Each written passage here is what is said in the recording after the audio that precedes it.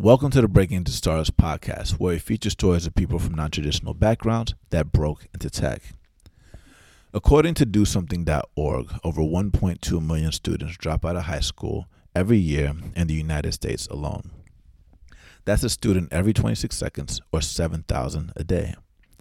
On today's Breaking Into Stardust episode, we have a conversation with Rodney Urquhart, who talks about how he never graduated from high school or college to become a senior engineer at Slack. He was introduced to us through Jules Walter, who's a product manager at Slack, and talks about how he's involved with diversity through DevColor as a black engineer, helping other black engineers get into tech, and especially covers themes about how he became an engineer without going to a boot camp, negotiation, ThoughtWorks engineering program, support systems, and how someone can go from leaving their home in North Philly at 16 years old to work at Burger King, Sears, Best Buy, Comcast, and Microsoft to one of the hottest startups in Silicon Valley. If you want to hear about another story about someone that never graduated from college, make sure you listen to our first episode featuring Albrae Brown. It's an amazing episode. Both of these are amazing episodes, and you don't want to miss it. Tell your friends and check it out. Growing up, we're told that in order to be successful, you need to be a banker, a doctor, or a lawyer. That's what the gatekeepers want you to think. But we're part of something bigger. We're part of a technological revolution. Either you're at the table or on the table. Get in the end. 10X. Yo, this is Ruben Harris. I'm here with the homies Arthur and Timur Meister, and this is the Breaking Stars podcast. Timur, can you please tell the people what we're doing today? Yes, so it's 8 p.m. on a Thursday night, and we're recording out of one of the coolest startups in Silicon Valley. The company is called Slack. If you work in tech, you're most likely using their product, and if you haven't heard about them, you will be using it once you break in. Right now, we're sitting in their gathering room, looking through the floor-to-ceiling windows, overlooking the city, feeling like Batman. Views. A lot of views. Ruben, can you please introduce the guest? Yeah. So we're here with the homie Rodney Urquhart, who's from North Philly. Shout out North Philly.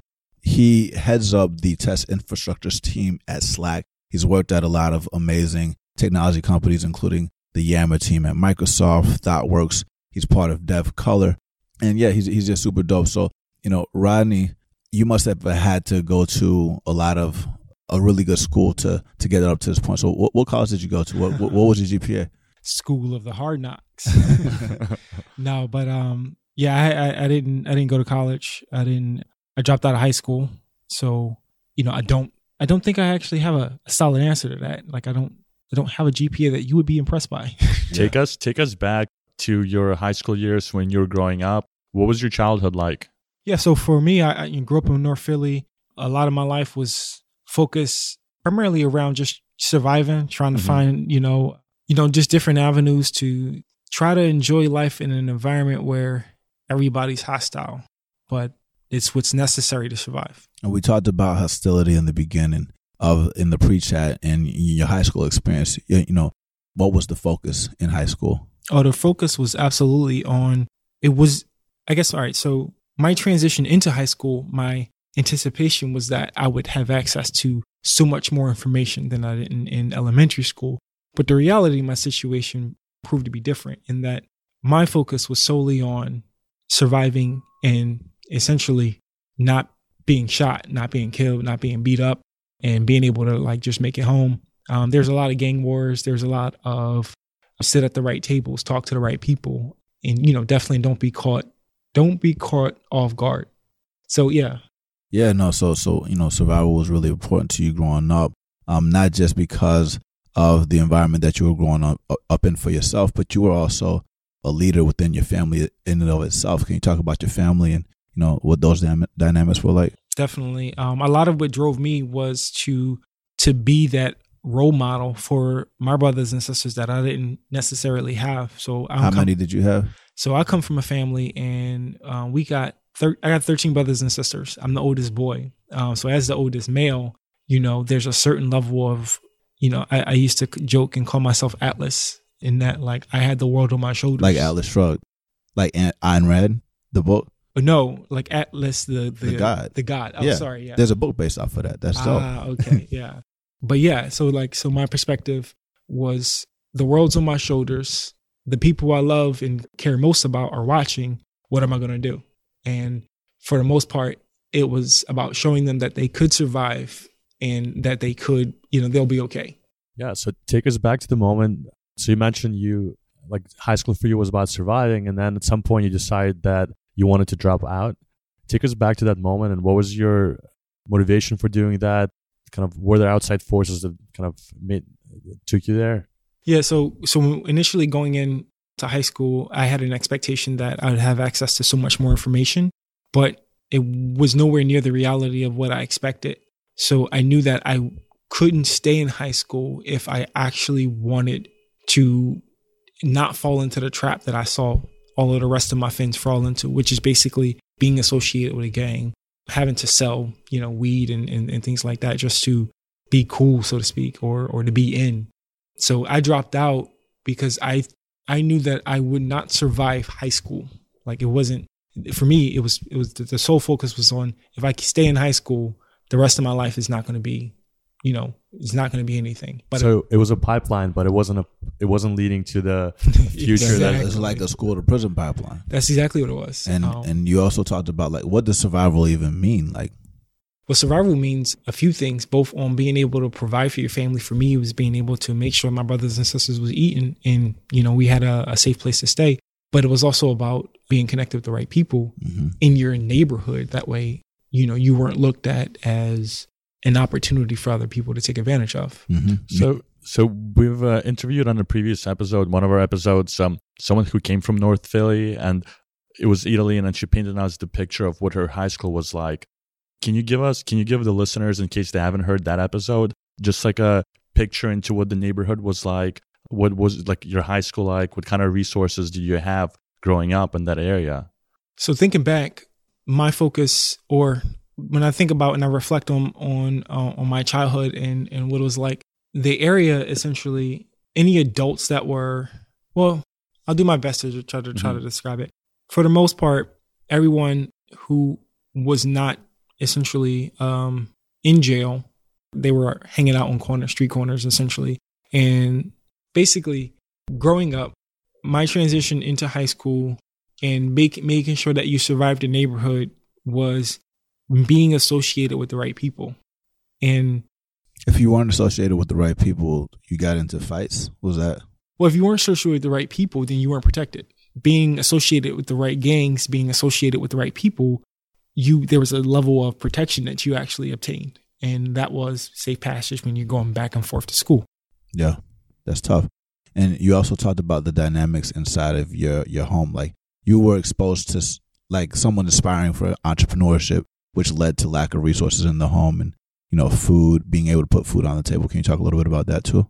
So my dad, he was not one who believed or really wanted to work for a major company. And he's been trying to, start his own, he run his own company essentially to provide essentially for his family. That's been something that's always been a struggling business of his, but that's the way he's fed his family all of his life.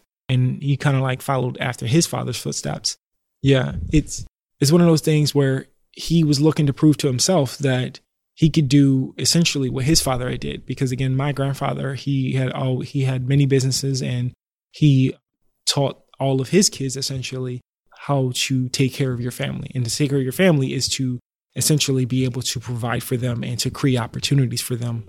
It's unfortunately through the era that they went through, the whole crack epidemic and things like that, they struggled with factors of the environment, drinking 40s on the corner, getting involved in drugs and things like that. And there was a period of time where, my family went through similar transitions and we were affected by, the quote unquote war on drugs. Now, my father has never been in jail. Well, that's a lie. He's not stayed longer than 6 months. But yeah, for me, he was working, and my mom had left when I was 5. So a lot of the times it was just me at home with the rest of my brothers and sisters. So the goal was on how do I not necessarily create, but how do I help foster an environment where both we survived and we had opportunities to find ways out. And I don't know. I guess going back, because one of the things that you eventually mentioned was, how do I survive my environment? And I knew that high school wasn't going to be the thing for me, and where I would survive in my environment. So when I made the decision, I eventually made the decision, because I knew high school wasn't working for me, and because I knew that I couldn't actually focus on education, I dropped out of high school. Dropping out of high school was pivotal for me, because at that same exact time, having such a large family, I moved out of my dad's house. And I started working, or I started attending a GED program. It's called Keystone Job Corps. It's a 12-month program. Mm-hmm. And the idea behind this program is that you could study a trade such as carpentry. Thank you. Carpentry, or things like hotel clerk. And while you're still preparing for your GED. So it's kind of like a vocational school. Yeah. And I went there and moved out of my dad's house. This is my first big step in life, to both escape and try to figure out a way to survive on my own. And within 4 months, I got my GED, completed a few of their programs, and eventually left there early. And from there, moved back into my grandma's house, moved into my grandma's house.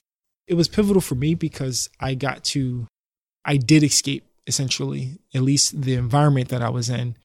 But I knew that, okay, what's next? I had to kind of try to figure that out. Yeah. And you're still 16, right? So you're supporting yourself. Absolutely. Yeah. So I'm 16 at the time. You don't have anyone looking over your shoulders. You're living with your grandma at the time? Yeah, I was living with my grandma. There's no other adults, me and my grandma. And a lot of my focus was, and the reason why I was able to live with my grandma was because she needed me to do a few extra errands around the house, essentially.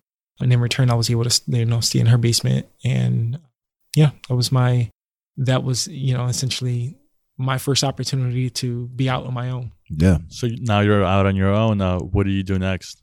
So at 16, I had my GED. I didn't have to work. I didn't have to go to school. But I looked around and I saw that, just being in contact with my brothers and sisters, that they were still struggling and that they still needed help. So I went to start trying to find work. And it's funny, as I was walking up and down the streets, trying to just apply for jobs nearby, as I was walking, streets nearby, just trying to apply for jobs, I would get stopped by the cops. They would ask me aren't you supposed to be in school? 16 years old, right? It got to the point where I had to carry around my GED. So they stopped stopping me and trying to take me back to high school. But essentially, I started looking for work. The first job that I had, I worked at Burger King.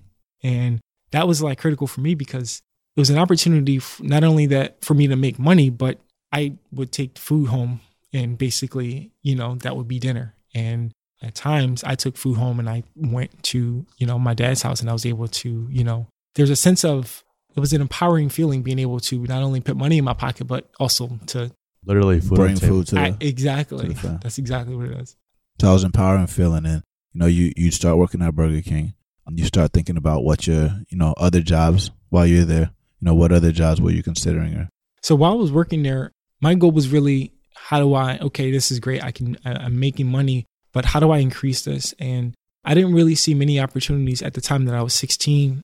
And so I continued to work essentially at Burger King. Throughout that period, I eventually fell into a pretty, I would say, deep depression. And it really stayed with me probably for 2 or 3 years. And I worked some other jobs, but I would say most of my time until I turned 18 was spent in fast food. And was that depression caused because you felt like you weren't feeling a sense of purpose from your work, even though you were putting food on the table for your family, or where was that depression coming from? Yeah, so for me, it was just a lack of purpose. What was the point of everything, right? There was no reason for me to aspire because it didn't seem like there was, it just didn't seem like there was any reason to. For me, it was just, everything around me, is struggle, pain, fighting, and both the environments that I grew up in, as well as just the environment, you just look around and everything around you is just pain. It's just drama. It's struggle. And, that's it. Being born in that environment, you kind of get a very narrow view of the world. And that view is depressing. Yeah. What'd you do to break that mindset? So I would actually say I didn't do anything personally. Like I didn't break it myself. I actually had an external factor. As I was transitioning and were looking for more opportunities to make more money, essentially, I moved from fast food and did a little bit of security at the Bellevue Hotel in Philadelphia. Eventually moving from the Bellevue Hotel, walking up and down that same Cottman Avenue in Philly, I eventually stumbled upon Sears. And I was just like, okay, let's go and apply at Sears. And it was at Sears, like my first day, I met a woman. Her name was Amy. And I didn't know this now, or I didn't know this then, but she was going to be a very, very pivotal moment for me, or she was going to be pivotal for my life. So when I met Amy, she was looking to hire an associate essentially. And when I met her, there was this glow about her. Like it was this, that sparkle. Yeah. The glow was, I knew that this was a special moment. Like I didn't know why. I didn't really, there was nothing really good happening in my life. So, it hasn't happened up until that point. So I just figured like, oh, this is different. There's something special here. I don't know what it is. And I don't like it, but this is important. That's what I felt. I knew that this moment was important. So I was, just excited to see what was I about to discover. And she wound up taking a shot on me and giving me a job, working at Sears, just stocking shelves and things like that. Over the course of the next couple months, she and I developed a relationship where we would, talk about our families and life. And eventually she and I formed a relationship. We started dating. And, I didn't really, I was surprised by it. It kind of caught me off guard. But at the same time, I was intrigued. And, as we were dating, we were only dating for a couple of weeks before, there was a lot of backlash that she received from like her friends. Why was there a backlash? So my wife is white. Well, she's my wife now, but she's white. And, being a black male in Philadelphia, the thought or the portrayal of a black male in Philly is always that of a thug and always that of somebody who would never be or never amount to anything.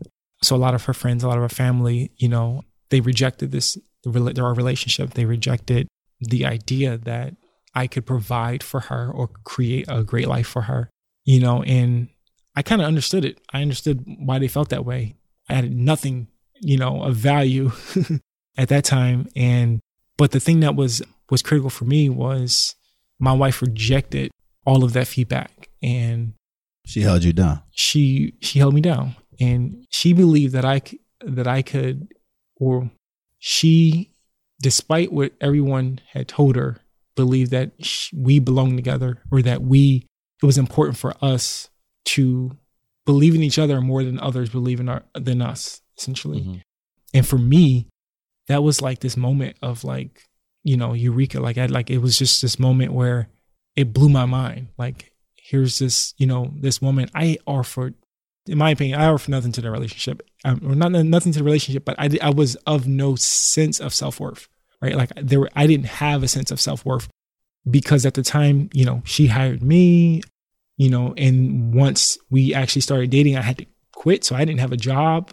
I eventually got a job with her dad working at a glass factory, taking, glass off a conveyor belt and putting it down. That's literally my job, picking up glass and putting it down. And you said you had a realization at that moment. Like somebody believed in you and saw the worth in you that you didn't see yourself. Absolutely. And, that's a powerful thing. Not just in a relationship, but just in life, period. And so it was more than just the relationship. Like you guys took it so seriously. What did you guys do? And how old were you at the time, by the way? So I was 20 at the time and she was 24. Eventually tensions, after only a month of dating, at home got a little difficult for her. And she got put in a position where, she had to make a choice whether to continue dating me or to move out. And 1 week later, we started apartment hunting.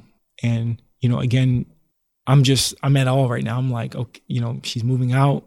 I would say it was within maybe a couple weeks that we were now moving in together. And that moment was extremely pivotal for me because it was at that moment that within me was born this refusing to accept anything now in that, let me try to think of a better way to say this. The moment that she made the decision to leave the safety of her home to start and to build a life with me made me forever grateful. Yeah. And for me, it was a moment where I made her a promise. And I said that no matter how long it takes, I'm going to build a great life for us. That's beautiful. Was that moment something that made you feel a sense of self-worth? Like just be like, yo, like I have a purpose now, like I'm building for us. She gave me my sense of self-worth before I think that I came up with the decision to try to build a life for myself. My goal from that point on was to prove everybody wrong. Right? Like it was to not only take care of her and provide for her, but I'm going to create her a life better than anybody thought I could. And not for anybody else, but because she deserved it, because she believed in me. That's what the focus was. My focus was on, I'm not going to let her be wrong. Yeah. That's what it was. Yeah. I'm not going to let her be wrong. I'm going to make sure that she's right. That's beautiful. And what'd you do next? So, once we moved in together, I just kind of I went into overtime. I had multiple jobs. At times I had 3 jobs. And, starting out, I wasn't in tech. I started out, like I mentioned, very humble beginnings. And I moved from working at a glass factory, making like $13 an hour. And that was actually some pretty decent money for me coming up from, Burger King and security jobs. So I moved from there, and I started to kind of set ambitions on not working dead end jobs. Like I tried to figure out because I knew that if I wanted to provide a life for her, I had to be an expert in something. I had to be really, really good at something. And in the pre-chat, you mentioned you had some interest that you were very passionate about growing up, right? Oh, absolutely. So growing up, I had a knack for taking things apart. I had a knack I always had this curiosity about how things work. That's something that that I've always done. The one moment in high school for me where I actually had a sense of like, oh, I'm actually enjoying it. I can do it, was when it was a science fair. I had won a science fair by building my own water filter out of a bunch of spare parts that I found around the house. And that for me, I was always a tinkerer. I was always tinkering. And as I was going job to job, just trying to figure out how to make ends meet to help provide some level of value back into our home now, I started to look within myself and I tried to figure out, what am I good at? And I knew I was good at taking things apart, understanding how things work. So I started trying to find a job where I could put that skill to use. Yeah. And did you know that jobs like software engineering existed out there? Oh, absolutely not. I mean, I knew somebody had to build software, but it wasn't. It was far away from you. It was not within my peripheral. Yeah. It was not something that I was aspiring to do or to become, because it seemed like something that you had to have a PhD to do.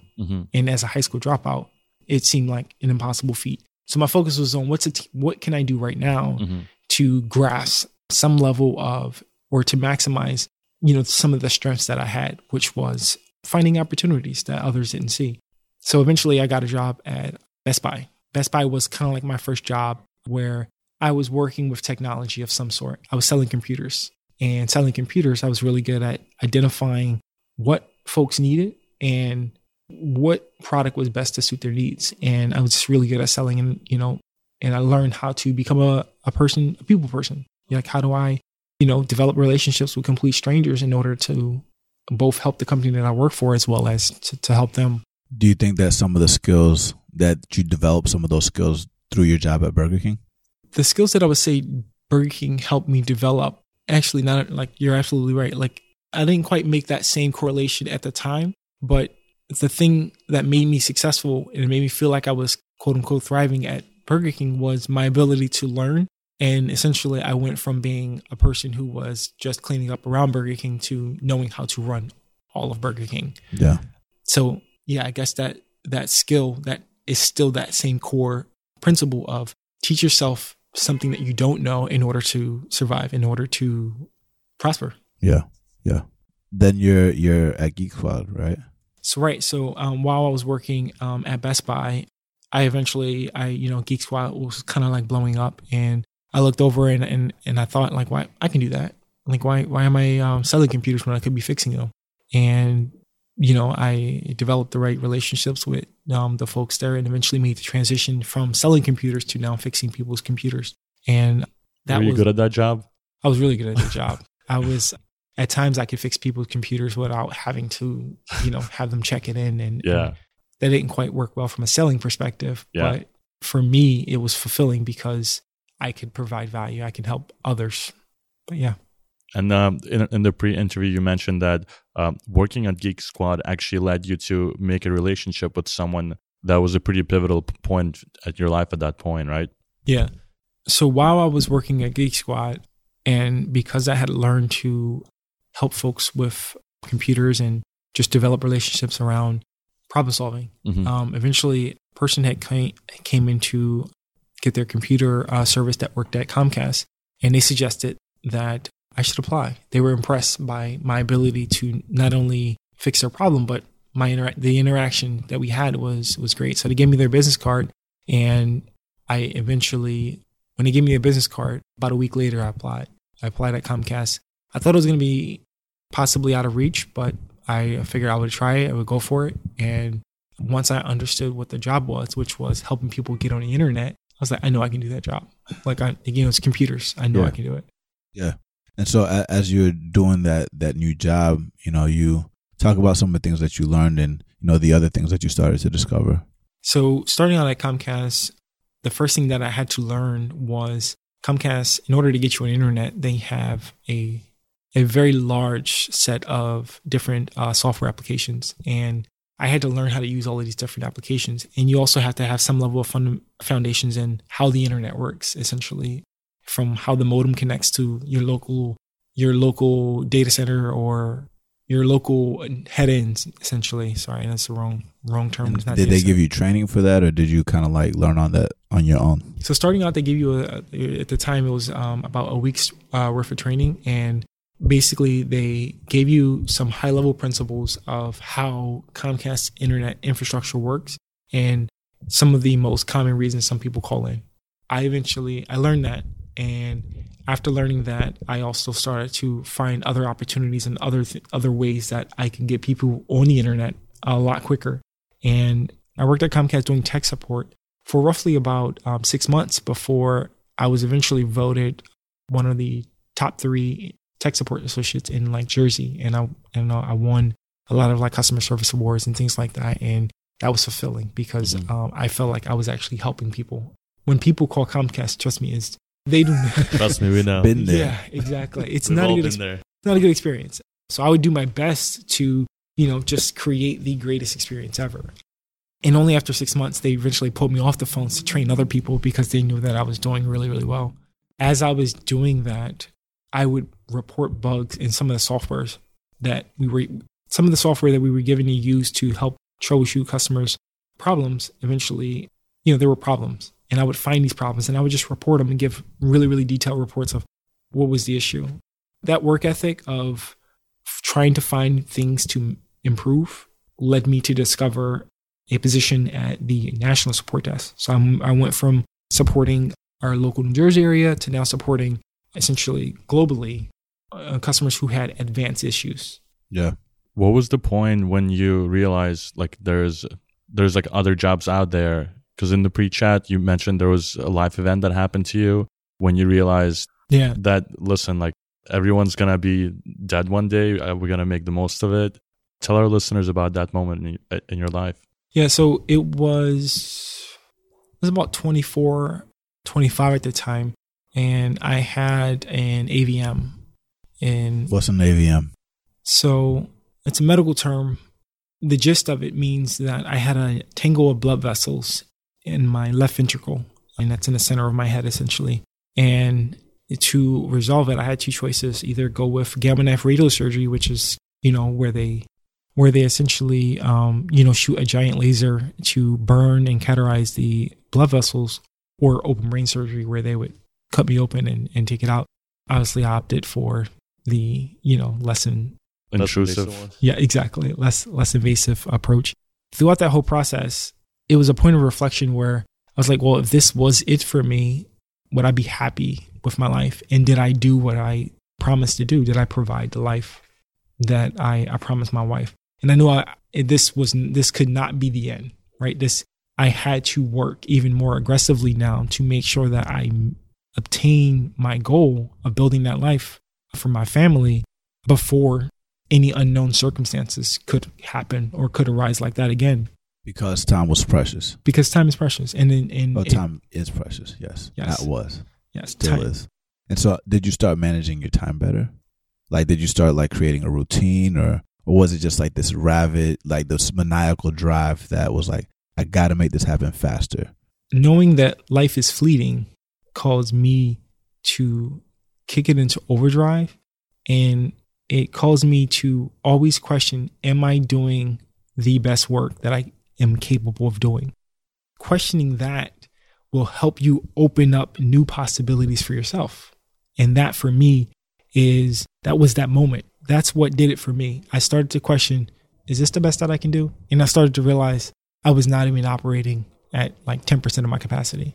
That reminds me of a time when Idalene spoke to me about, how I was applying myself. And it was the same thing like that. I was probably applying like 10% of myself to the work. And she was like, well, if you were here for a month, are you, what's everything that you will want to get out of it? What's everything you want to put into it? If you're not doing that, you need to reevaluate. It sounds like you had a similar That's exactly what it was like. And at that moment, I realized at that point that I could learn anything, and that if I could learn anything, then maybe I should test the limits of what's possible. And it's from there that I started to gain greater ambitions. I started to look around me, and I realized that everyone around me they're at different levels. And if nothing is impossible, if I can do anything, then where can I go that I would reach new heights? Essentially, you were looking for Everest. Exactly. You wanted to climb the highest hill. That's exactly what it was. And at times that was a person, and at times it was, an opportunity that I didn't see, but I knew something else was there. Mm-hmm. While working at Comcast, and I looked around me, and there were different folks in engineering all around me, and I was the only person, or our group was the only group that was essentially still support, where we weren't quite engineering. And the first thing I discovered was how much money engineering made in comparison to support. And the difference is drastic. Can you talk a little bit about that difference? So at Comcast, at the time that I worked at Comcast, the average support person maybe made between $27,000 to $30,000 per year. And the average software engineer made a minimum of $45,000 to $50,000. And that for me was huge. I was just like, there's opportunities here that I'm not taking advantage of. And I know if I know that I can do anything, if I know that anything is possible, then who's to say that I can't grab that? I can't, make that exact same amount of money, and then therefore create the life that I want to create for my family. Yeah. And so as you started making those types of discoveries, how did you decide on which path you wanted to take? So this is where I learned to start talking to people. And I looked around and I tried to analyze both the work that they were doing and what did I find interesting, as well as how happy were the people who were doing the job. That's very important. Yeah, it's very important because Comcast, there's a saying where you work to get in, you work to stay in. And, as much as I knew that I would be at Comcast for a long period of time, I wanted to make sure that I was at least enjoying what I was doing. And there was one group in one engineering organization around test engineering and test automation. And I saw that, they would go play ping pong every day. And, they actually had a really great working relationship. Are you good at ping pong? I'm very good at ping pong. Oh, we need to play. Okay. Go in. All right, keep going. They actually introduced me to ping pong, which is funny. I didn't play before that. But it's important to know how to build skills to build social relationships. Absolutely. And beat them at that game. How many black guys do you know that are good at ping pong? Well, what's funny? Once I realized that was something that was one of the ways that they socialized, when they would leave, because they were software engineers, so they only worked 9 to 5 Monday through Friday. And as a support engineer, you worked on the weekends. On the weekends, they weren't there, so I would actually flip the ping pong table up and I would play against myself on the weekends to get better, just so I could play with them. That's awesome. That's exactly awesome. what I did. That's how you do it.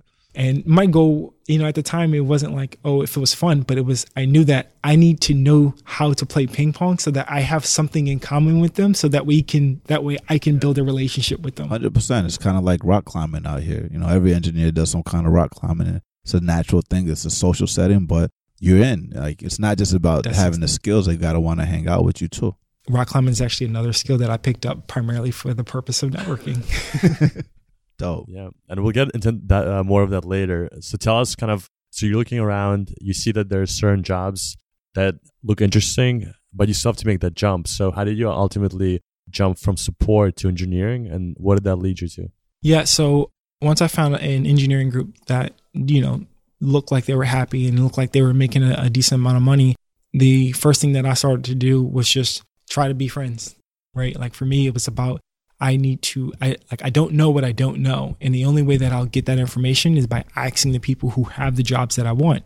So what I would start to do is I would go and just walk over and make small talk, look at the books on their desk, ask them about, things that they're reading, things that they're learning, or just generally what's happening, in their life. And one thing that I found that was interesting was people like to talk about things that they're good at and things that they want to be an expert in. Because if they can explain it clearly, or if they can help somebody else, then it validates for them that they are an expert in that thing. So oftentimes I would go, and as I would ask questions, I would be sure to frame questions in a way that they could help me understand how they are an expert in whatever given field. So in my field, stroke the ego a little bit. Exactly. Yeah. It absolutely stroke the ego. In my opinion, it's in human nature to the desire to feel important, the desire to feel like what you're doing is, it matters. And if you learn how to take advantage of that, not for, manipulative purposes. Exactly. Not for, any ill intention, but just because at the end of the day, what you gain is more information and what they gain is validation. 100%. So it's a win-win. Exactly. Awesome. So you find these people, they start dropping gems on you. What are some of the gems that you learn from these people? So the first thing that I learned was that I had to learn how to code, and I didn't really know any computer programming languages at the time. The organization that I was looking to get into, they programmed in VBScript, and anyone listening, do not waste your time with VBScript. And what year was that in? This was you can guesstimate. I would say roughly about 5 or 6 years ago. So around 2009, 2010, or before that? Actually, it was earlier than that. Then, yeah, I was probably around 8 years ago. Then, yeah, It was probably around 2008. Okay, I would say roughly. But at the time, that's what they were coding in. So that's what I needed to learn. So first thing I did was I picked me up a book and I started to try to teach myself to code. And VB scripting, you're coding with the intent of automating a process. And, the goal is that, a person shouldn't have to manually do this thing more than once, essentially. So I started to try to teach myself some of the principles of test automation and some of the software tools that we were using at the time. And that's where I got my start. And I didn't really get any of it starting out. Like, it just seemed pretty mundane. And I've learned that that's the language I was programming in, not necessarily software engineering. So you were doing two things. You were learning how to program, but you're also learning the fundamentals of testing. So for our listeners who may not know what software testing means, can you explain to them what it is and then what the value it provides to the engineering team?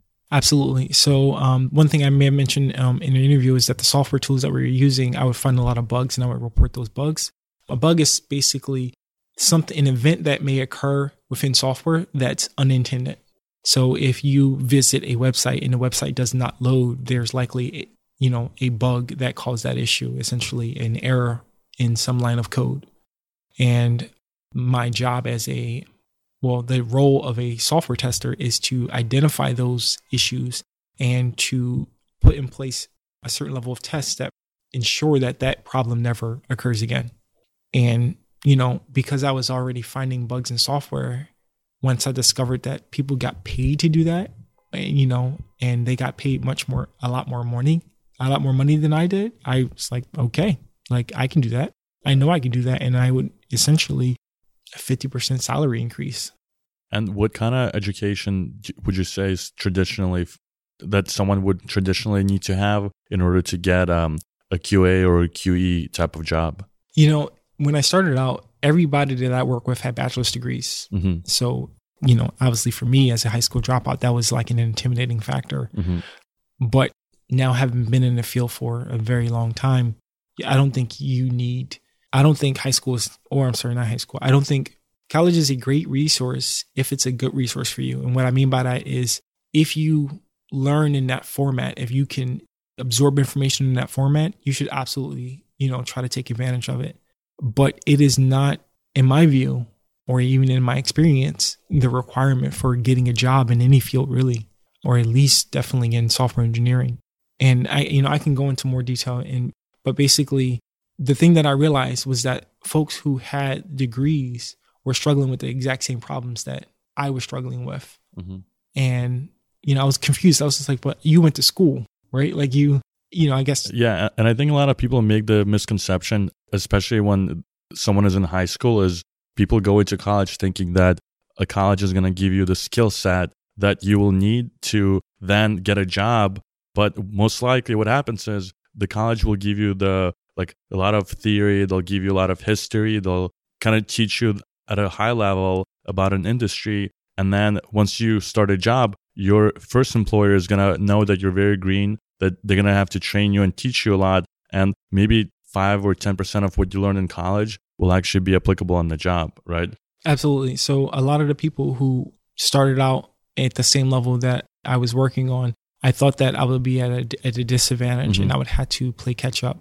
But I actually grasped some of the information a lot quicker because I was essentially a blank canvas. I wasn't looking to compare it to what I learned previously. Mm-hmm. I was just looking to learn how to do the job, as opposed to try to figure out how does this apply from what I learned in college, essentially. So my focus was much more on practicality. Like, how do I do the job they asked me to do? How do I find problems in software? How do I write tests? And that helped me learn a lot quicker. Now, there were some fundamentals as you advanced in your career that you absolutely should learn, data algorithms and things like that. But I learned those things later on as I continue to progress. Yeah, exactly. So that's actually a great segue. So you made this pivotal jump from customer support to now working as a testing engineer at Comcast. But like you mentioned, Comcast was still like this huge corporation. Even though people had degrees, it was still kind of underpaying you in some ways. You're making about $45,000, $50,000. And then tell us about kind of your next steps and where did your career go after Comcast? Oh, yeah. So I should clarify. So when I started working, so in order to actually become a software tester, because I didn't have my college degree, they actually didn't allow me to transfer as an employee directly into that role. In order for them to give me a shot, they kind of like positioned it where I had to actually come in as a consultant. So I wound up quitting Comcast as an employee and then coming in as a consulting for the company so that essentially they minimize the risk when they're in, because essentially, perception. It's absolutely perception. Not having a degree was difficult for them to cope with. Yeah, exactly. Or believe that I was capable of doing their job. But they said that there's obviously no guarantee. But if you came in as a consultant, we'd at least have the opportunity, risk-free, to essentially validate and, check that you could actually do the job. Got it. So, going back to Arthur's question, so you become this consultant and you start making these discoveries that, caused you to, really start increasing your salary and increasing your learning and things like that. Can you walk us through that discovery process and how you got to Microsoft? Absolutely. Microsoft, there's some steps. Yeah, there's some steps. So I'll walk you through my process a little bit. So basically, as I may have mentioned, I'm always looking for how do I get ahead and what's the next step. So as I became a consultant and I was working for Comcast as a consultant, I tried to figure out how do I now become an employee, or how do I, what is the range in which, how much money can I make essentially? That's what I was looking for at the end of the day. And what I realized is there's a range that companies are willing to pay. And I was determined to find out, well, where do I stand on that range and where is the ceiling? As I continued to try to probe into it, what I discovered was I was not even within the range of a typical software engineer. I was being paid $35,000 a year in a role where my peers or people that I was working with were making 45, 50,000 plus. And it was realizing that I started to look outside of Comcast, essentially. And it wasn't because you were money hungry. You were just like realizing that you were being underpaid and undervalued. Is that accurate? Absolutely. For me, because I couldn't comfortably provide for a wife and a child at the time, I was always looking for ways to make more money, not to hoard it, but just to eat, right? Yeah. Like and you've been doing that your entire life. Exactly. So I was looking for opportunities where I can better position myself so that I can provide a better life for my family. And to survive. Exactly. And more just not just survive. I wanted to thrive. Mm-hmm. There's a difference. Right. I'd always survive, but it was no longer good enough to survive. Yeah. So you start looking outside of Comcast, and then what? So after working at Comcast now for roughly about 6 years in total, 4 years as a consultant, 4 years as an employee, 2 years as a consultant, what happened was the department that I worked for was being closed. And I had to either continue to work as a consultant for other companies or I had to find a full-time opportunity. I was fortunate in that at the end of this phase, Comcast had offered me a position now officially as an engineer to come and work for their organization. And it was, it was hugely important because here I was, being paid a lot less money. It's not the proper way to say that. It's okay. Talk. But yeah, so I was being, fairly cheaply. And here I had now an employment offer that essentially it was a 50% pay increase, and that was, hugely important for me. And that gave me a sense of, I knew I was worth it. Yeah. Yeah. I knew it. But then it also made me question, okay, what else is out there? Mm-hmm. And because if I go and then become an employee in Comcast again, I knew I would stay there likely for the rest of my life. Yeah.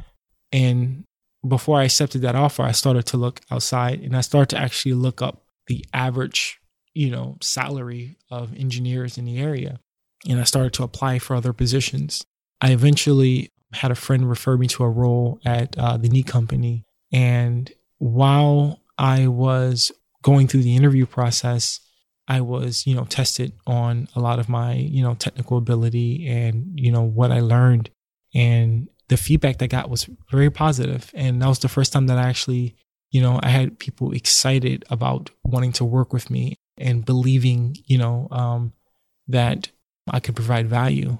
And, it was exciting. And then when I did get the offer, they beat out Comcast by 20%, right? And it was shocking to me because yet here I thought Comcast was finally giving me, my fair share. Mm-hmm. But in reality, I had somebody who valued me even more. Mm-hmm. So so before Comcast gave you an offer, you were making, let's say, you were saying like 35,000. Comcast offered you like 50,000, right? And you almost accepted it, but you didn't because you knew your self-worth and you kept looking. And that just goes to show that you should always like consider your options, because even though it feels good to say, hey, like I've worked so hard to get to the point where this company now values me. Well, if they value you, there's other companies out there who value that skill set too. Absolutely. I look at the relationship between an employer and an employee as a two-way street. And I didn't realize that at the time. At the time, I thought that like I should just be grateful that I have a job. But the reality is I'm not just a number, right? Like I'm not an employee number, right? I'm somebody who can add tremendous value and actually help move the company forward, given any opportunity. And that transition for me was huge because it was assuming a position of power over my own career. And that was super important. Yeah.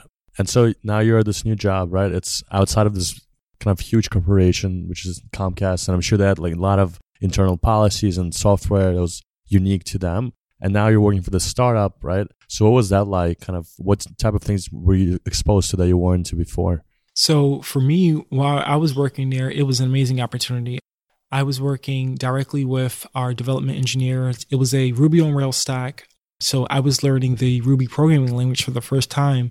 And I was determined, I was bound and determined to give them my best because they believed in me with no proof that I would add any value. Yeah. It's kind of like another person taking a chance on you. Exactly. That's exactly what like it's it was before. Exactly. So they were willing to take a shot on me, and I was determined to add value and to help. And I followed my same formula. I bought books. I work with people. I develop relationships, and I try to find ways that I could help mediate any pain that the organization was feeling, essentially. And as an automation engineer, that's a great skill to have because you're looking to eliminate, repetitive or redundant tasks. So that's exactly what I did. Yeah. And it sounds like throughout your career, you were almost like a free agent who plays for different football teams. And then every single time you kind of reach your peak, you say, hey, like, I want to push myself out of my comfort zone. I want to go learn this new thing. And while you're playing on that team, you're giving it your all. But at the same time, like with anything we do, with any hobby, with any activity, we do reach a point where we kind of hit the peak. And then every hour that we put in doesn't produce the same amount of return in terms of how much we're absorbing or learning. It's kind of like playing for the minor leagues and you're like, hey, the NBA is over there. I think I could play in the league. Right. Like, Absolutely. Let me try out. So what were the big leagues for you then?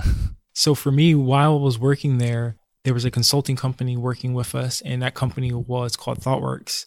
And I started to do a little research on ThoughtWorks, and the more I started to try to find out, or the more I tried to discover within ThoughtWorks, the more intrigued I became with the company. ThoughtWorks is a software engineering consulting company who practice agile, or I guess I shouldn't say preach, but they're big supporters. They're big supporters of the agile community, and I would even say that they're leaders in the agile community. And when I started to do research, not only was I impressed by their technical influence within the industry, but I also really appreciated their commitment to social justice, and that was important because that was the first time that I've seen any company take interest in making a positive social impact, at least for me. So as I became more and more interested in this company, I eventually reached out and I got the job. Yeah. And what's interesting to what you were saying in the beginning is when you were growing up, you were literally fighting for survival, right? And you just wanted to have a job so you can put food on the table. And as you started to progress in your career, you started to do things that you love. You started to now reach the point where you say, hey, I can have a lot of jobs that will give me money, but I want to work for a company that actually has values that align with my own, right? And for people that don't know, like with ThoughtWorks is one of the most difficult companies to get into. Yeah. And like, can you talk a little bit about that interview process? Absolutely. So you both nailed it. As I was doing research on ThoughtWorks, what intrigued me was their commitment to not only being what they looked at as a important, positive, socially aware organization, but their commitment to software excellence. So my thought was, if I can get to ThoughtWorks, if I can work at ThoughtWorks and work with some of the most, intelligent people in the world, then I know that I can make it anywhere. So I started to do my research. And I started to learn a little bit more about their interview process. And even going through the interview process is nothing that I've ever been through since or up until that point. So I'm just thinking about the interview. So for me, as a test automation engineer, they sent me essentially a website and they said, okay, before you come in for your interview, here's a site. We want you to test it. We want you. You good? That's my sister. Okay. Shout out to Rebecca. It's her birthday. She's in town visiting with her husband. We have two Harrises in the room now. Yeah, we're here. So I started to do my research just around like a lot of the stuff that they valued, and they sent me this challenge, and they basically said, "Hey, here's a website. We want you to go to this website, and we want you to test it. We want you to write, try to break it, like trying to find things that you think can be improved and give us like kind of like a report. And so I would probably say roughly about 4 days. Like I took my time. I wanted to make sure that I completely analyzed everything. And was it their actual website, like a live site, or was it kind of a test site that they give for interviews? So they give each applicant, well, people who applying for software test engineering roles, they give them a site to test. And like a coding challenge or like a testing challenge. So the thing that's really interesting about their process at the time was it's a little bit of both. So they say, here's a site, go and use the site as you would as if you worked for a company and try to find ways that you could add value and what would you do to help us. And so I looked at the site, I read we have requirements essentially, like this site must do these things and you had to make sure the site met those requirements. So I took 4 days and my focus was completely on trying to make sure I found every little difference, every little detail, everything. I would try to cause it to crash and respond in weird ways. And then eventually I started writing scripts around exercising all of the different flows throughout the app. And as I was going through that process, what I didn't know was that, and actually I'm thinking about, I was like, I don't know if it's yours, but in the app, they have analytics where they track everything that you do. And what that gives them is an idea into how you think about software and what are some of the things that you do. That, I'm fortunate now in hindsight that I spent so much time on it because it also shows, like you were saying, how much time someone actually spends. How much does someone actually want this job? Are they going to spend 5 hours? Are they going to spend an hour? Are they going to spend 4 days? Exactly. And eventually I turned in both my overall assessment of what I thought of the application, several bugs, as well as I sent them code in 2 different programming languages, just showing them that I knew both Ruby and C# at the time. And what I basically was trying to emphasize was that this is what I would do if I was working for your company. And roughly about a week later, I found out that I passed the coding challenge. Game over. So that was the coding challenge. And they had told me that there would be no in-person. They don't believe in, well, at the time, there would be no real qualitative whiteboarding. There wouldn't be much whiteboarding. That's interesting because that's pretty standard in the industry, and the fact that they don't do whiteboarding challenges. What's the logic around that? So everybody performs differently in different settings, and not everybody comes from environments where whiteboarding is a typical challenge that you go through. Especially, I'm not going to college. I was not, I wouldn't know what to, anticipate, during a coding challenge. At least at the time, I didn't. Microsoft, when I did eventually work at Microsoft, there was whiteboarding. Yeah. So that's dope. So you're at ThoughtWorks, So after the coding challenge that I did essentially at home and submitting all of my code to them, they brought me in now for a cultural assessment. And this is where they ensure that their employees align socially with them as well. And this is something that they're very passionate about. They don't want to hire people who don't care about the state of the world or have no interest in trying to make a social. So this isn't just culture from an internal perspective. It's like a social justice external. How do you view the world? What impact do you want to make? Exactly. Type of mindset. And, again, I've never seen a company care not so much just about what value you can bring to the organization, but how do you want to affect the world, right? Yeah. And I'm curious, kind of with your background, did you share those, like your story in the interviews, or did you just kind of like focus more on your prior job? Did you tell them like about where you grew up, like the hardships you've experienced? So I didn't focus on the hardships so much as I focused as they asked me questions around how I learn and how I work with others. A lot of your job as a consultant, your job is to kind of like assess, and you're frequently in environments where you're surrounded by people who you likely don't have a previous relationship with. Mm-hmm. So what the interview was focused on was, how do you handle conflict? How do you work well with others? And what are some things that you can do in order to build rapport? And that for me, throughout that whole interview process, it completely challenged the way I thought. And I was exhausted at the end of it.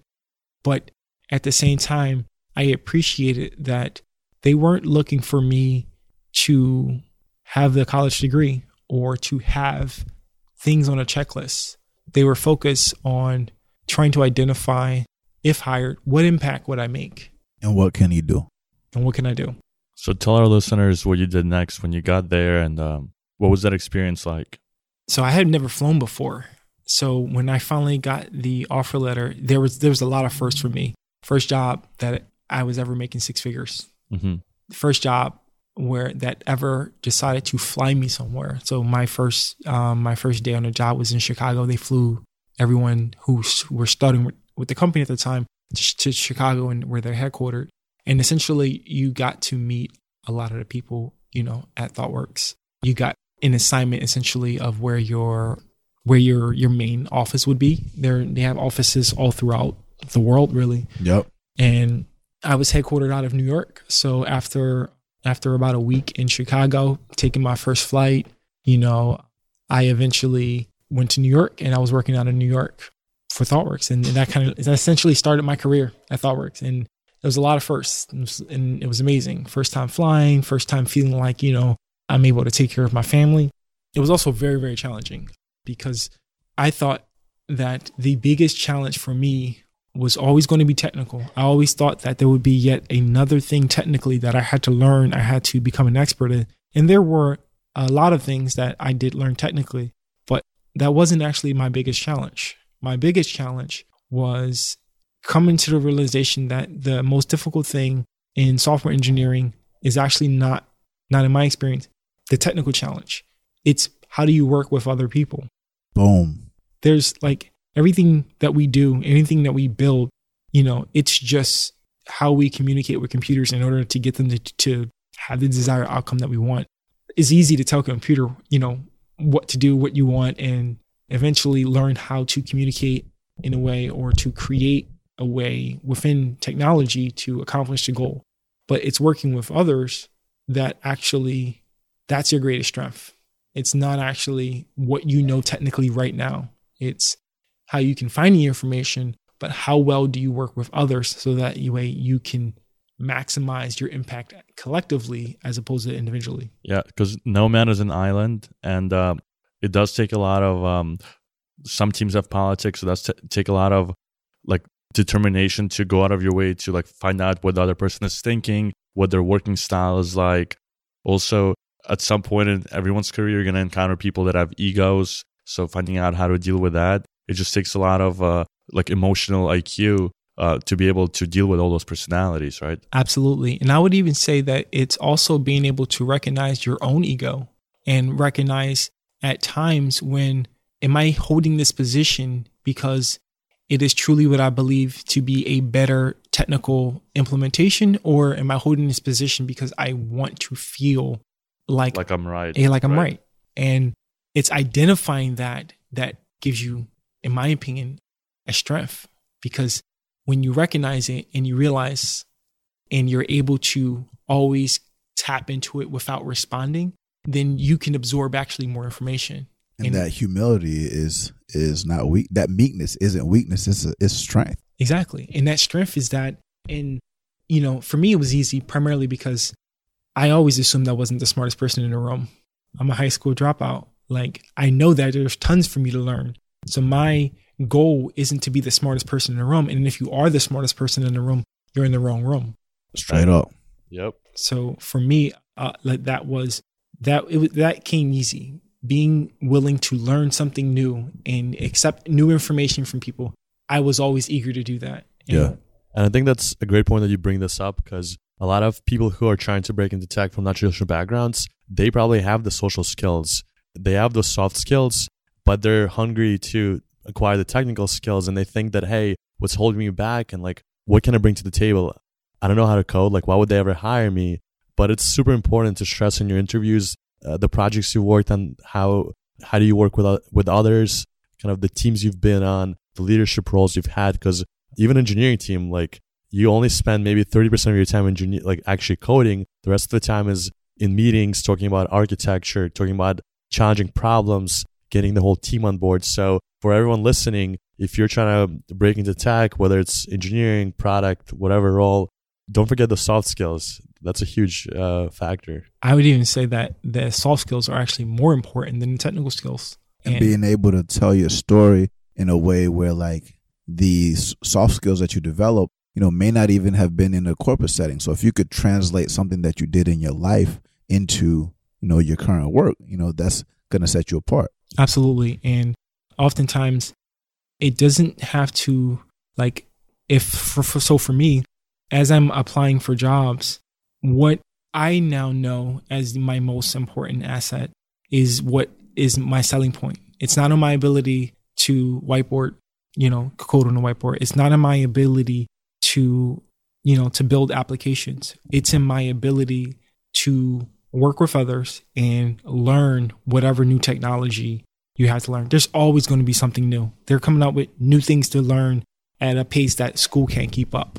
So if you learn how to learn and how to adapt quickly, that's your advantage. That's your selling point. So if you go into an interview, what's your greatest strength? My ability to learn.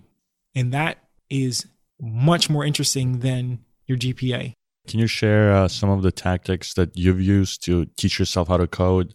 I know you mentioned that specifically when it came to like college or taking a course in college, that wasn't the best learning style for you. But at the same time, you told yourself so many different things. So what did you do and how did you acquire that knowledge?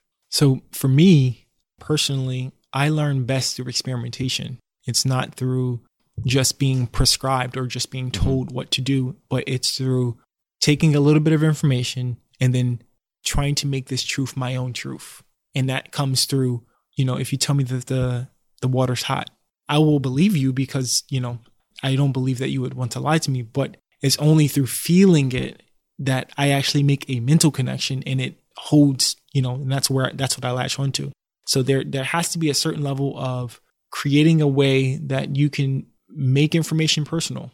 Like almost muscle memory in some ways where you experience it and then you internalize it versus reading about it and kind of trying to visualize it or imagine it. And some people are more kind of, I guess, abstract thinkers where they could, hold a lot of different pieces together and make sense of it. But then for others, and I would put myself in that category too, when I'm learning something new, unless I apply it, unless I'm learning how something works and breaking it and running into roadblocks, it's not going to stick, right? Absolutely. Yeah. And, for me, it was always about teaching myself how to make mistakes, right? Because when you teach yourself, what I mean by that is I think some people, they hit roadblocks or they have code that don't work and then they become discouraged. But in my opinion, that actually is guiding, indicators of there's new information to discover, right? So when I get stuck on a problem and I can't, originally starting out in Java, I couldn't get, this code to compile. I realized that, it's not that I'm doing something wrong. It's more so that there's more information for me to obtain.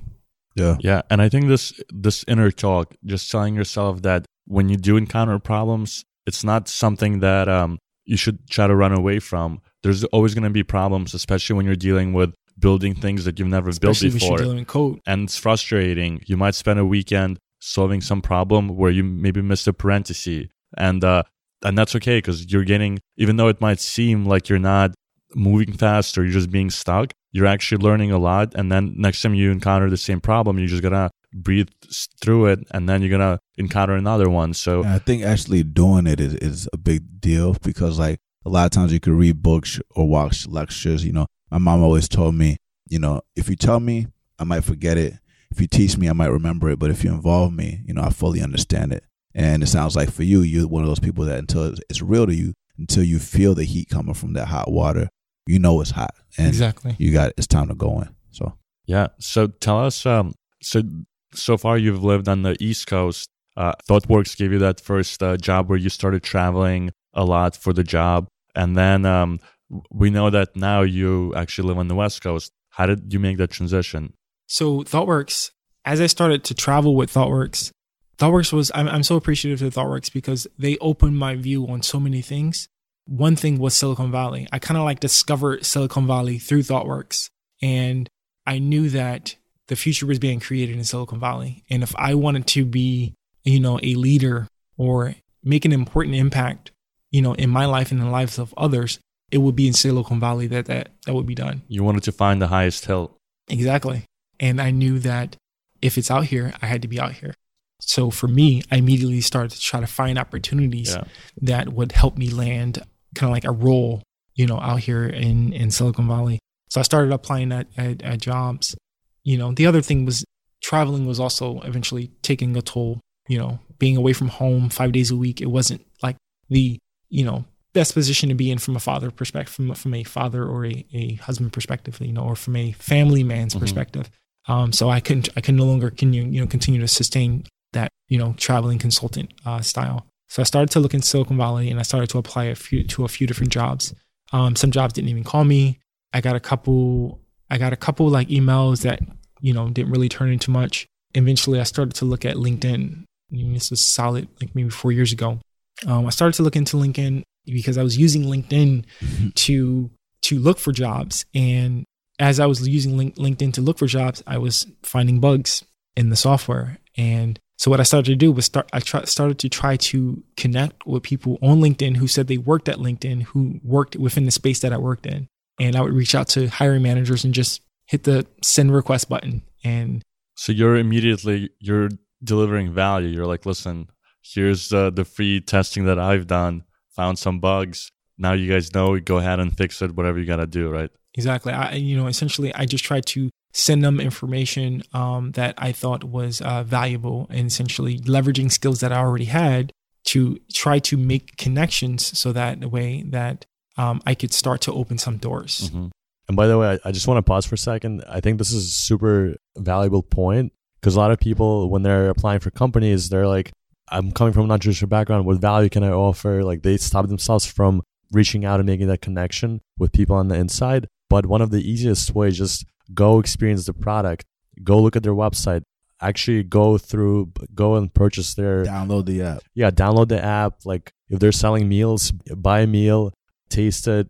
Like think about product suggestions, think about design suggestions. And it goes back to how you want to learn. Like you said, you got to actually use it. You got to do it. It's not just a job. If you're about that life and you don't just have the skills, that's going to also set you apart. Yeah, and just to add to that, if you have an untraditional background and you want a job at that company, doesn't matter what role you want to apply for. If you want to apply for a product role, come up with an idea or a pitch for a feature that they need to add. If you want to do sales, go out of your way to find a potential client that you can build a relationship with. That's a great suggestion. And then just email the hiring manager and just say, hey, like, just so you guys know, there's this person that wants your product.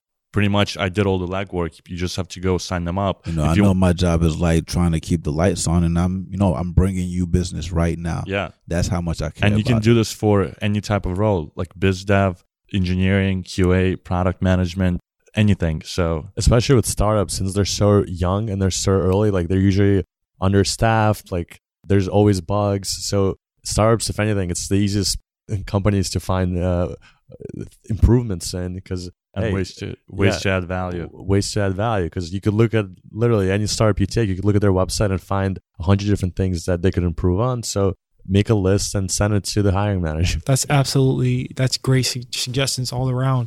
And that's exactly the way that you stand out from the people who just submit their applications. Like they get thousands of applications, all companies within Silicon Valley. And, how do you stand out? And one thing that I started to do was I started to like quotes, or I started to identify the skills based on the job description, and I would just reformat my resume to include all of these same words. That's one of the best things that you could do, and something that like a lot of times people don't realize, that even phrasing your emails in a way that uses some of that language and makes it also relatable is something that's going to get a response as well. Because a lot of times, like, people don't realize that if you send an email the right way, you could structure it in a way where there's no reason why they wouldn't respond, even if it's a no. If you get a response, that's a connection, an accomplishment. Right.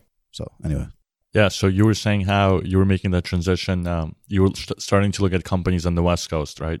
Absolutely. So I started to kind of like just scan for jobs, and eventually I was looking through LinkedIn and trying to make connections at LinkedIn.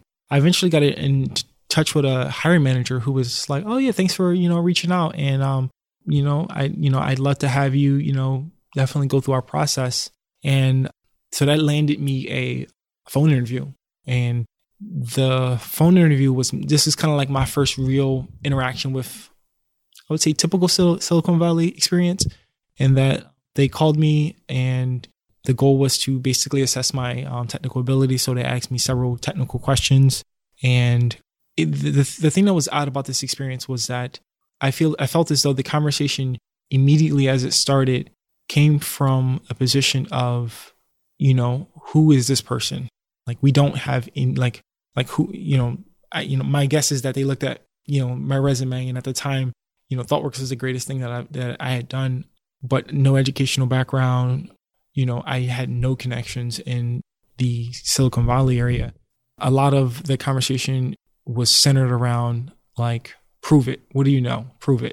Right. And throughout the questions, like I got asked typical programming questions, reverse a string, and walk me through how you would go about testing this, or talk to me about some of the testing tools that you use. Answered all the questions, to the best of my ability at the time, and thought that I gave pretty decent answers. Tried to be friendly, joked, laughed. I could sense that this call wasn't going the way that I had hoped. And later on, I eventually get another kind of like LinkedIn message from the manager that I reached out to. And he was like, hey, if you're going to reach out to the hiring manager, make sure that next time that you're ready. And I was just like, thanks for the feedback. I did my best. I'm sorry if this, if it didn't work out, because I didn't get the rejection at the time, but the tone of the response was that I wasted, his time. And I was just like, I'm more than welcome to, or I'm open to feedback. And if you have any feedback on things that I could do better, I love to hear that. And then the feedback that I got was, we don't think you took this, this interview serious. You were laughing and joking. And for me, I was just being me. I was just, I don't take life too seriously. I take work serious, but not life. Life is meant to be enjoyed, in my opinion. And work is but a means to an end. Like, I want to do the best work of my life, but the only way that I do that is if I'm genuinely happy. And that's important. Yeah. 100%. And the job that people usually apply for, you need to screen the other side as much as they're screening you. So if you're trying to pretend like you're someone who you're actually not, and you're applying for the job just so they can give you an offer, just realize that that's a sign that you're probably not going to be happy working there. So absolutely, culture is important. And if the culture is one where you can't be your genuine self, you are better off waiting until you find the right opportunity, or continuing to search for the right opportunity. Because having a job where you don't feel as though you're thriving or you're being authentic, it's just another form of being, in prison. Yeah. Mental. We talk a lot about mental and physical prisons. And so, how did you break through that? It wasn't a mental prison, but like, how did you break through that? Or you could correct me if I'm wrong. How did you go through that kind of experience after that? I think it's holding on to what you believe you deserve. And part of that for me is deserving to work in an organization that value me for just being genuine. And at times, that means that we're serious. But at other times, such as when you first meet someone, I feel as though it should be, I don't know, I should feel as though it should be warm. It should be a sense of, I'm about to meet a person who we may connect with, right? I think that's a positive thing. There's not, that's something that you should be excited for. No, totally. And in the pre-chat, you shared with us, once you made your way out to the West Coast, to the Bay Area, you did something interesting, because you had the engineering job, but then you went out of you did something untraditional that many engineers don't consider doing, and you got a second job. Can you talk a little bit about kind of what led you to looking for the second job? And then what was that like living on the West Coast compared to the East Coast? So after basically eventually receiving the rejection letter that they would not move forward, through the interview process, I continued to at one point I started to have doubts. I'm just like, well, maybe Silicon Valley is not for me. Maybe I won't make it there because I'm not from there. So I stopped for a couple of weeks, but then, I decided not to let it in there, not to give up. So I continued to keep looking.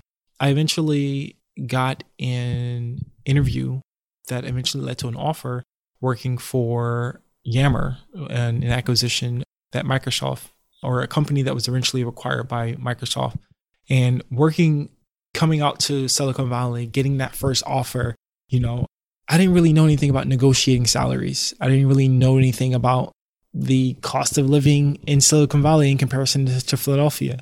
So the first offer that, I was given, I didn't put too much pressure on, negotiating my salary. I kind of asked, like, is there room to negotiate? And I kind of got told, no, there's really no room to negotiate. We don't really have much information, or we don't really know much about the impact that you'd make here. So we're going to start you out on the lower end. So that way we get a sense of how you can contribute before leveling you up, essentially. And at this point, this is not your entry job into this field, right? You already work for ThoughtWorks. You already had multiple other jobs doing this. So they should have given you like what you were worth, right? Absolutely. So they gave me a salary that was entry level, and it was based on, I believe, my lack of education. Mm-hmm. So not having that college degree and not having experience with companies that they've worked at, right? Not being in that network Mm-hmm. caused them to be just distrustful and unknown, right? I'm unknown essentially. So to And did you try to negotiate as well, or? So I didn't try to negotiate too much because my thought process was, this is Microsoft. Let me at least get there. And even if I have to be a second-rate citizen, so to speak, this would at least open up more opportunities for me in the future. So let me go there, prove them that I could add value. And then eventually I'd be. So looking back, would you have done anything differently?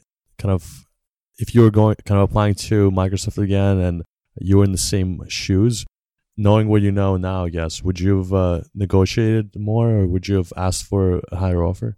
So knowing what I know now, I know the emphasis is on selling the value that you bring, right? And it's a different position to be in. Before, I was just trying to prove that I was good enough. But the transition for me now is, I know the value, I know the impact that I can make. So now it's just a matter of, how do I effectively communicate the impact that I know that I'd make working at any organization that I work at. And that is where you put yourself in a much different position from an entry-level engineer to, I can be a leader in your organization and I can help you reach your ambitious goals. And that's the lesson that I learned. And that's how you move from the position being on, please give me a job, to, I'm somebody that you want or you need to hire. You got to know what your power is. You got to be a student of power on your end and on their end. You got to understand, like, when somebody's going to put a premium on something and how to tell that story, because everyone has power. You just got to learn how to convey it and make the other person understand. Exactly. And that is, in my opinion, the most important thing in the interview process. We talked about this not being about them interviewing you, but you also interviewing them for what information and what value can they add to your resume and to your life. And when you understand that this isn't they're doing you a favor, right? This is a business arrangement. Like, you don't go into, business with another business under the assumption that they're doing you a favor. Exactly. Right? Exactly. That's exactly what it is. They could hire another person, right? They don't have to. They're not just hiring you because they want to be nice. They could have hired someone else, but they see value in you that they haven't found in anyone else, or at least in that candidate pool. That's why they're picking you over everyone else, right? Exactly. And your job is to take that fire and fan it and make them feel even more secure and even more excited about the prospect of you working for them. Yeah, I think it's an interesting mind shift, because even like if you look at the economy overall and like the labor market's shifting over time, if you maybe 20 years ago, people worked for big companies, they worked for factories, like the idea of, hey, I'm going to come to... You worked in a factory, essentially. Yeah, I did. Yeah, like if you come to a factory and you basically say, hey, you're offering me $10 an hour, like I want to make 20 hours an hour, they're going to say, no, I'm going to pick another guy who's going to kind of, your labor is very commoditized, right? Absolutely. Versus when you think about a tech, like there's so, like a good engineer or a good worker could produce 10x results, right? But even like if you're doing a job in a factory too, there's a lot of intangibles that you can do to demonstrate that you are worth that $28. You can, but it's much harder to make that case when the work is more physical. Yeah, the work is more physical, and it's also in some degree like you're going to be doing something repetitive, so you're not going to be able to really use all your assets and all your creativity. 100%. So I think that's interesting that kind of like what you know now is basically, hey, I'm going to come to the negotiating table from a position of power. I'm going to explain what value I bring to the table and make them believe that they should have me on their team. And can you talk a little bit about who and how you started getting coached on negotiation? So I think to learn anything, there's a certain level of struggle you have to go through. And the struggle for me to learn that lesson was working at Microsoft, but still struggling to feed my family and to make ends meet, made me realize that I have not made it yet. And I have to continue to look, whether that means looking outside or internally. I have to continue to move forward. So I started to look for, the next opportunity, whether that was internal and within Microsoft or outside. And I looked in both areas. And you also had to pick up a side job, right? Correct. So while I was working at Microsoft, I don't mind sharing this. I have 2 kids. I have a wife, and I was at a salary of $120,000. I'm sorry, $120,000 per year, and before taxes. That's before taxes. And saying it out loud and being from Philly, oh, that sounds great, right? And I even came out here thinking that was great, but for a family of 4, that's honestly, you're going to be struggling. Especially in the Bay Area, right? It's one of the most expensive cities in the world. Because the rent itself, like if you have an apartment, you're probably giving half of that just for rent. And you're not just paying for food for you and your wife. You're paying food for an entire family. And Absolutely. Kids have needs too. You raising them, you teaching them, they're learning education. So. Absolutely. I mean, rent alone in San Francisco, my rent's close to $40,000 a year. Right. So alone, there you go. So like you're already at already do the math, right? And that's before taxes, right? Yeah. Like, so if you do the math, that's not a lot. Mm-hmm. And so what I had to do was the same thing that I always do. I tried to figure out ways that I could survive. I did a little bit of consulting on the side and then eventually started driving for Uber. Put 40 hours in at Microsoft, put 20 hours in driving for Uber. And people thought I joked when I was driving around, and people were like, oh, do you do this full time? And I was like, no, full time. I'm a software engineer at Microsoft. And they're like, why the hell are you driving Ubers then, like on the side? Especially in Silicon Valley, where like here. Software engineers are seen as like the legends. Exactly. And I was just like, my family's got to eat. And I would take that feedback and I gave it back to my management group. And I say like, one, the work that I was doing, I was working at a capacity that was much higher than the level that they had brought me in. And then 2, I try to emphasize I try to convey that the time I'm spending in this other job could be time that I could be devoting solely to Microsoft. So you could gain more value if I could focus more. So you try to communicate with your management and say, hey, like I like the company. I just need a raise so I can put food on the table for my kids. And not have to have a side job. I can use that 20 hours a week to build products for you, right? Absolutely. And I can say that like I work with some great people when I was there and they heard me. I got really good feedback about the work that I did. And I definitely got, once, light was brought to the situation that this was the situation that I was in, there were attempts to find opportunities for me to essentially apply for a promotion. The process, though, because it is a larger company, it's a little more involved. And I wasn't willing to wait, throughout the entire process. So while that process was in motion, I started to look externally for other opportunities as well and try to find a place where they value me from the door at where I thought that I needed to be, essentially. Yeah, and what was interesting during the pre-chat is you mentioned you had a mentor, right? Who actually gave you some guidance on how to approach your next job search, right? Absolutely. So I had a mentor who helped me when I was still working in Philly. What's her name? Her name is Julie. Shout out to Julie. Yeah, and I won't mention her last name just because I don't want to blow her up. But like her name's Julie, and I reached out to her and I kind of explained my situation. And I was like, Julie, I really love the job that I'm working at in terms of like Microsoft is a great place to work. And, there's a great sense of security there. I was like, but I'm not making ends meet. And I need to start looking, externally. And she said that if you are not able to take care of your family, you absolutely need to go where they value you. And I started to essentially look for other opportunities. And as I started to do that, I was still both driving for Uber and working for Microsoft and now looking for a new job. And I had a couple offers. A lot of people were impressed that I worked at Microsoft, so that it was worth it, right? And well, yeah, the resume was definitely a good move, right? Right. So it was definitely a good move for me to get that role, so that way that, again, I gave them something that they could latch onto, that they felt familiar with, so that they were willing essentially to look past the fact that I didn't have my college degree. Well, yeah, he doesn't have his college degree, but he works at Microsoft, so I kind of got that credibility. Stamp of approval from Microsoft, one of the best tech companies out there. Exactly. And what it is making people feel comfortable with you. Mm-hmm. And it's, again, goes back to, can you convince them that you would bring value? If I could bring value to Microsoft, surely I could bring value to any other organization that I worked at. And I think there's a quote that goes, it's a sales quote, so you never get fired from buying from IBM.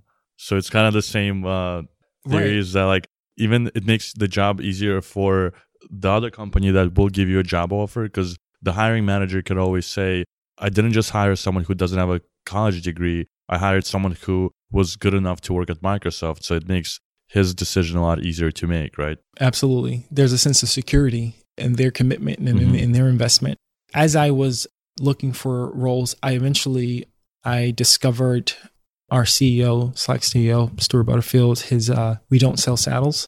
And this is a post on Medium, and it was originally an internal email he sent out to all of his employees.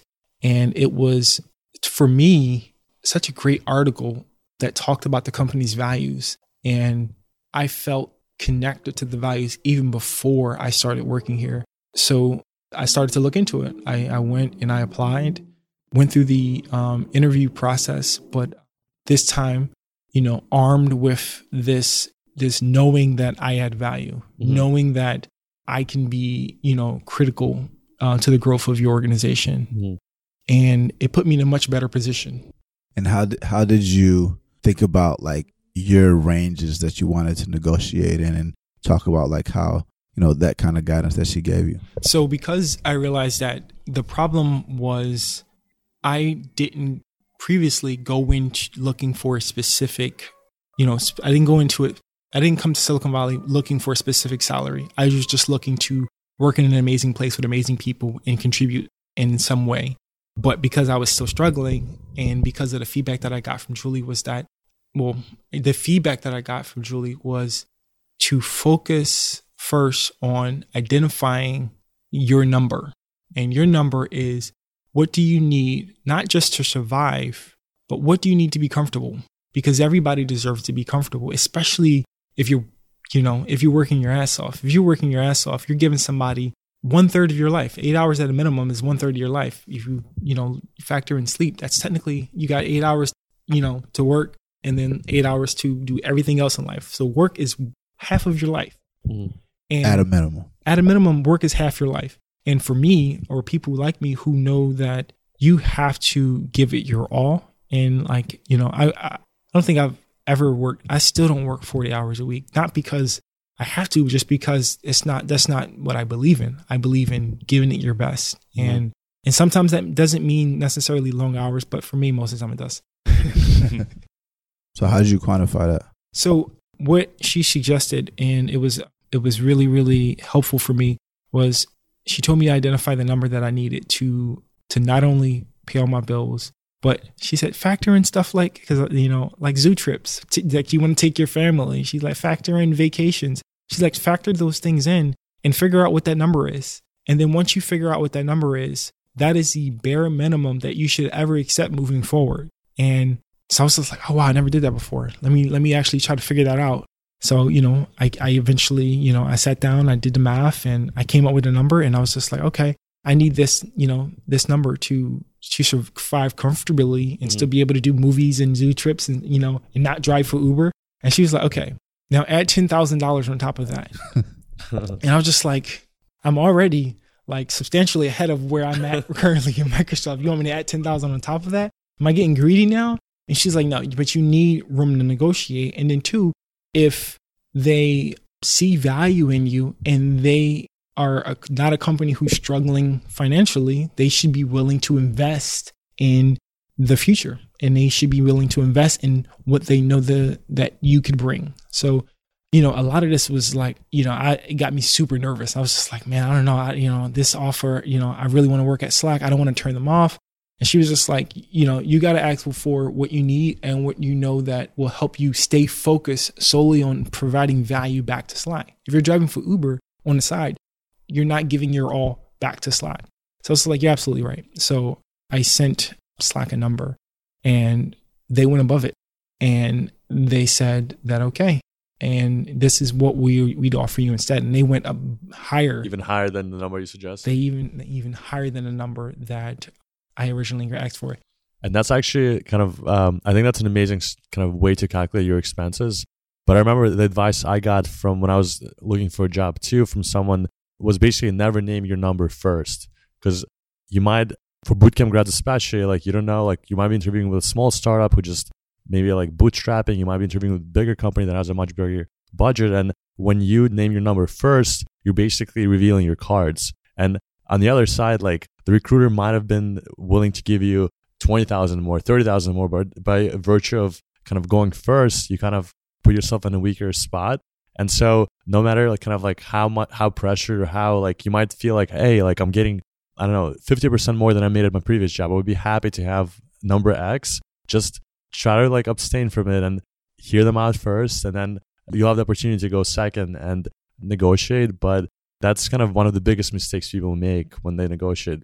But I think something that you did, which was important, is you didn't just throw out like an industry average, right? You said like, you asked yourself, what would make me happy? What would make my family happy?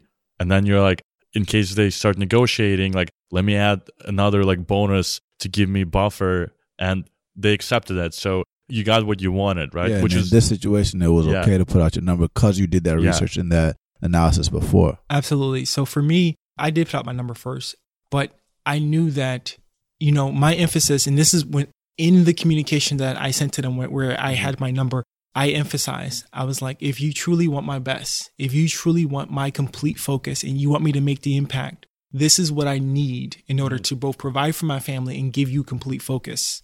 Yeah. And I wasn't willing to take, I had my minimum. Yep. I already had my minimum in mind, but. And when you have confidence, when you say that, they can tell that. Absolutely. And if you don't believe it, if you're throwing out a number, you got a little, are they going to take it or not? Yeah. They're going to be like, they're going to lowball you. Your number has to be based on something, right? Yeah. Like your number can't be, I'm going to throw out this number based on nothing. But for me, my number was, again, based on what I could provide for my family and also based on, again, what I know that I can bring to your organization. And I re-emphasize that within that communication. Like, I know I'm asking for this. And I didn't say that I'm asking for a lot. I just said, this is what I'm asking for. And this is what I bring. And then they gave it to you. And what did you bring? Tell them. Yeah. So, as soon as the first thing I did was rip that Uber tag off my car. Right. That's the first thing that I did. So as soon as I accepted the offer, I ripped that Uber tag right off my car. But, prior to me even starting, I started to just do research on their stack and try to, I reached out and I said like, oh, is there any books that you can send me or that you can give me links to ways that I can learn more about how Slack works and that would prepare me so that I can hit the ground running, right? Like I was just excited to start. Like they believed in me. So I'm going to give you everything that I got. 150%. Exactly. 10x. Yeah. So tell us a little bit about your like day-to-day job and then what teams do you work on daily basis? And what does Slack do as well? So Slack is an enterprise social platform that allows team members to communicate and collaborate with each other in real time.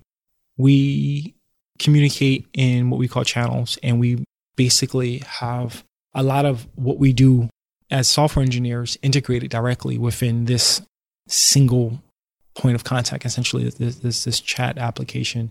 And what I do at Slack is I help identify ways that which I can have a lot of our testing suites provide us with much more valuable information. So a lot of times when you are building software, you don't start out by building thousands of tests. You start out by trying to get something that's functional. For folks who follow test-driven development, they may be in a much better position than, but more often than not, you start off with a sole focus of trying to create something without, testing will come, and there's an extensive level of manual testing. But what tests can we put in place that will basically ensure that as we continue to change our application, as we continue to add features to it, the functionality that we promise works exactly as we expect it to. And so, I think to the listeners, just to give another example of what testing is imagine there's a building and you're adding new floors to this building, but at the same time, the structure of the building is some poles or beams are being swapped out. So every single change that you make, there is a risk that somewhere else in the building, another wall might collapse or some floor might just break out. And when you have thousands or millions of users, that could have a huge impact on your business. If a bug leads to your emails or passwords get leaked, that could cost the company $1 billion. So yeah, and I think out of everything that you've accomplished, I think what's remarkable on top of all these types of things is not only the work that you're doing, but the leadership that you demonstrated in an organization called DevColor. Can you talk about that? Absolutely. So as I was working at Slack, I discovered DevColor, and DevColor is an organization, is a nonprofit organization where they look to maximize the impact and the growth of Black software engineers in tech. And I discovered them roughly a couple months after working at Slack. And I knew immediately that I wanted to be, I didn't have a network coming out here. And I wanted to be a part of, this, that tight-knit group that I was told that Silicon Valley is. And so I immediately reached out, and after some time, I got accepted into their A-Star program, which is basically a program where they put software engineers, Black software engineers who are in tech at some of the best companies, in the world in Silicon Valley. They put them in what they call squads. And what we do is we share experience, we share information, and we try to help each other overcome challenges that we may have faced and share information about ways that they can maximize their career and maximize your impact. Is it just for senior people or junior people can be a part of it? What's the process like to be part of your squad?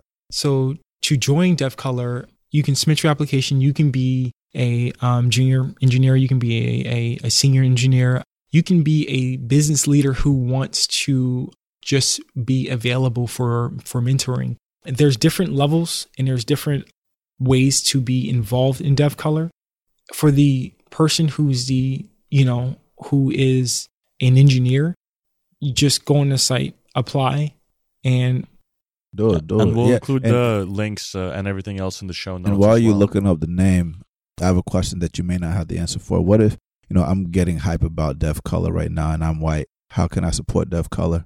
So the site is devcolor.org, and the membership, the A-Star membership program is looking for people who are currently software engineers. And the idea behind it is that it's an opportunity for you to connect with other software engineers so that you can share experiences.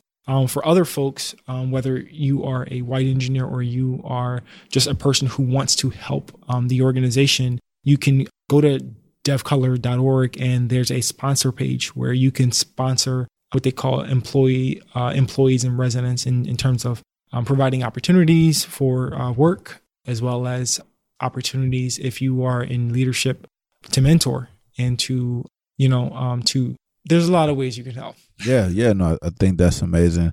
Your meetups are dope. I know you guys host them here and in other places, so maybe it might be like somebody willing to open up their space to organize a meetup. And no, this is great. Yeah, if you're listening out there and you fit the criteria, then you should definitely go on the website and apply. Good, yeah. So for our listeners who are wondering what they need to do to acquire this skill set of being a test automation engineer, I've heard personally that there's some QA schools that provide you with that skill. Kind of what's your view on that versus just learning traditional software engineering and then kind of going from there? So in my opinion, test automation or test engineering or test infrastructure and so many other flavors of focusing on quality and focusing on testing, it's just a small subset of software engineering. So in my opinion, you want to focus on software engineering as a whole and not on a subset of it. And the reason why I say that is because the more context that you have in the field generally, then the more value you add to the organization. So if you are in a role where you are focused on quality or you're focused on test automation, if you are coding and programming in the same language that your application is being built in and working directly with the developers, you add more value. You decrease the amount of time that it would take to get on the same page about, the bug that you're looking to report. Yeah. So how would one go to acquire these skills? Are there online tutorials, books? What resources would you recommend they use? So I would say that test automation or any role within the quality realm, because the thing that I realize is that every single company has roles for people who focus on testing and people who focus on quality. Everybody needs to be sure that the thing that they build is actually working the way they expect it to work. And while much of the emphasis is on building it right in the first place, you need to validate that it's actually right. And you can't have the same person building it validating that it's right? I wouldn't say that you can't, but you should always have as many eyes as possible. Yeah. And because the sooner that you get more feedback and the sooner you know how it actually feels to use and to, what's the experience like on your application, that information is valuable because what you prevent is what customers would experience, right? Yep. So you get feedback about what it's like. Because when you're building it, you start to have a very narrow view. You're solely looking to satisfy requirements of something that you're building. But your role as a person who's focused on quality is to find out what we didn't plan for. Yeah. Right. And that's where the value comes in. Yeah. Is shortening that development or that iteration or the iteration cycle. Yeah. And from my experience as a software engineer, whenever I build something, most likely I'll be building something and using, let's say, Chrome as the browser. But there's other browsers out there like Safari, Firefox. And as an engineer, you just don't have the time to not only fulfill the requirement, but then also now exhaust all the other options that are out there. And you probably don't have the same skill set of like attention to detail to be able to pick those things out. So a lot of the times having that niche for those details is what makes a great test automation engineer. Absolutely. There's a certain level of being curious. I would say being curious is a great trait to have if you're going to focus on tooling and quality. Because if you're curious about how things work, you're going in with the ability just to seek out like the how and the why, but you also try to identify how could this be better? And you can help with not only just finding bugs, but also talking to the experience of what it was like to use the application as the person who didn't build it. Yeah, definitely. So you dropped a lot of gems. You shared a lot of stories and a lot of advice to our listeners. When you just started out with your story, you mentioned that you have 13 brothers and sisters. So if you had to give them advice on what career path they should pick or how to break into tech if they are interested in tech, what advice would you give them now that you've gone through this whole journey? So I think that I wouldn't give any advice around what career to pick, primarily because I didn't discover it. I don't think software engineering based on a desire to, out of something that someone told me that I should do, but more so that you should be curious about what exists that would make you feel fulfilled. And if that's software engineering and if that's technology, that's great. And the most important skills that you should try to obtain is one, the ability to learn and the ability to always seek more and new information. Software engineering is forever growing and it's growing faster and it's moving faster. It's not enough to know one thing, but it's your ability to learn that actually brings you much more value, or that's the value you bring to the organization much more so than what you currently have. The second thing is, how well do you work with others? Many people think that the most important thing is for you to be technically savvy, in my experience, the driving factor for success is how well you work with other people. It's your soft skills. It's how well you communicate. And it's how well you build relationships with some of the people that you work with. So far, throughout my entire career, technology hasn't been the challenge, right? Like, it's making sure that I understand how to build rapport with people who don't share this exact same background. I'm from Philly, and we speak a lot differently in Philly. We have different mannerisms with each other. Learning how certain things that I do can cause a reaction in others, and learning how to use that to become more self-aware and to know when to, speak a certain way. That in the end is your ability to work with other people. And the more you can enhance that ability, the more organizations or more places you could work. Or even if you decide to run your own company, you still need to instruct other people, and you need to learn how to inspire them and how to get them on the same page. Mm-hmm. So how do you learn, and how well can you work with others? It's not even about the technical stuff. It's about maximizing your effectiveness with other people. Awesome. Yeah, no, that's great. And thanks again for taking the time to speak with us. You've definitely inspired us. What's the best way for people to keep in touch with you?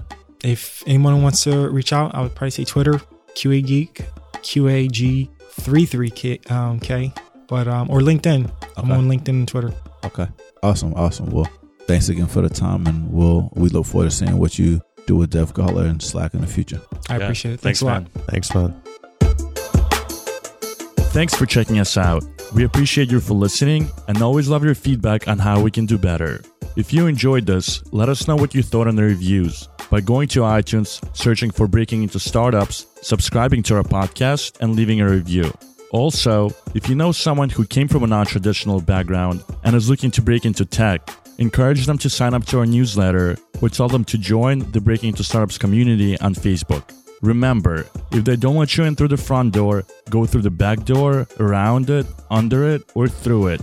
Let's break in.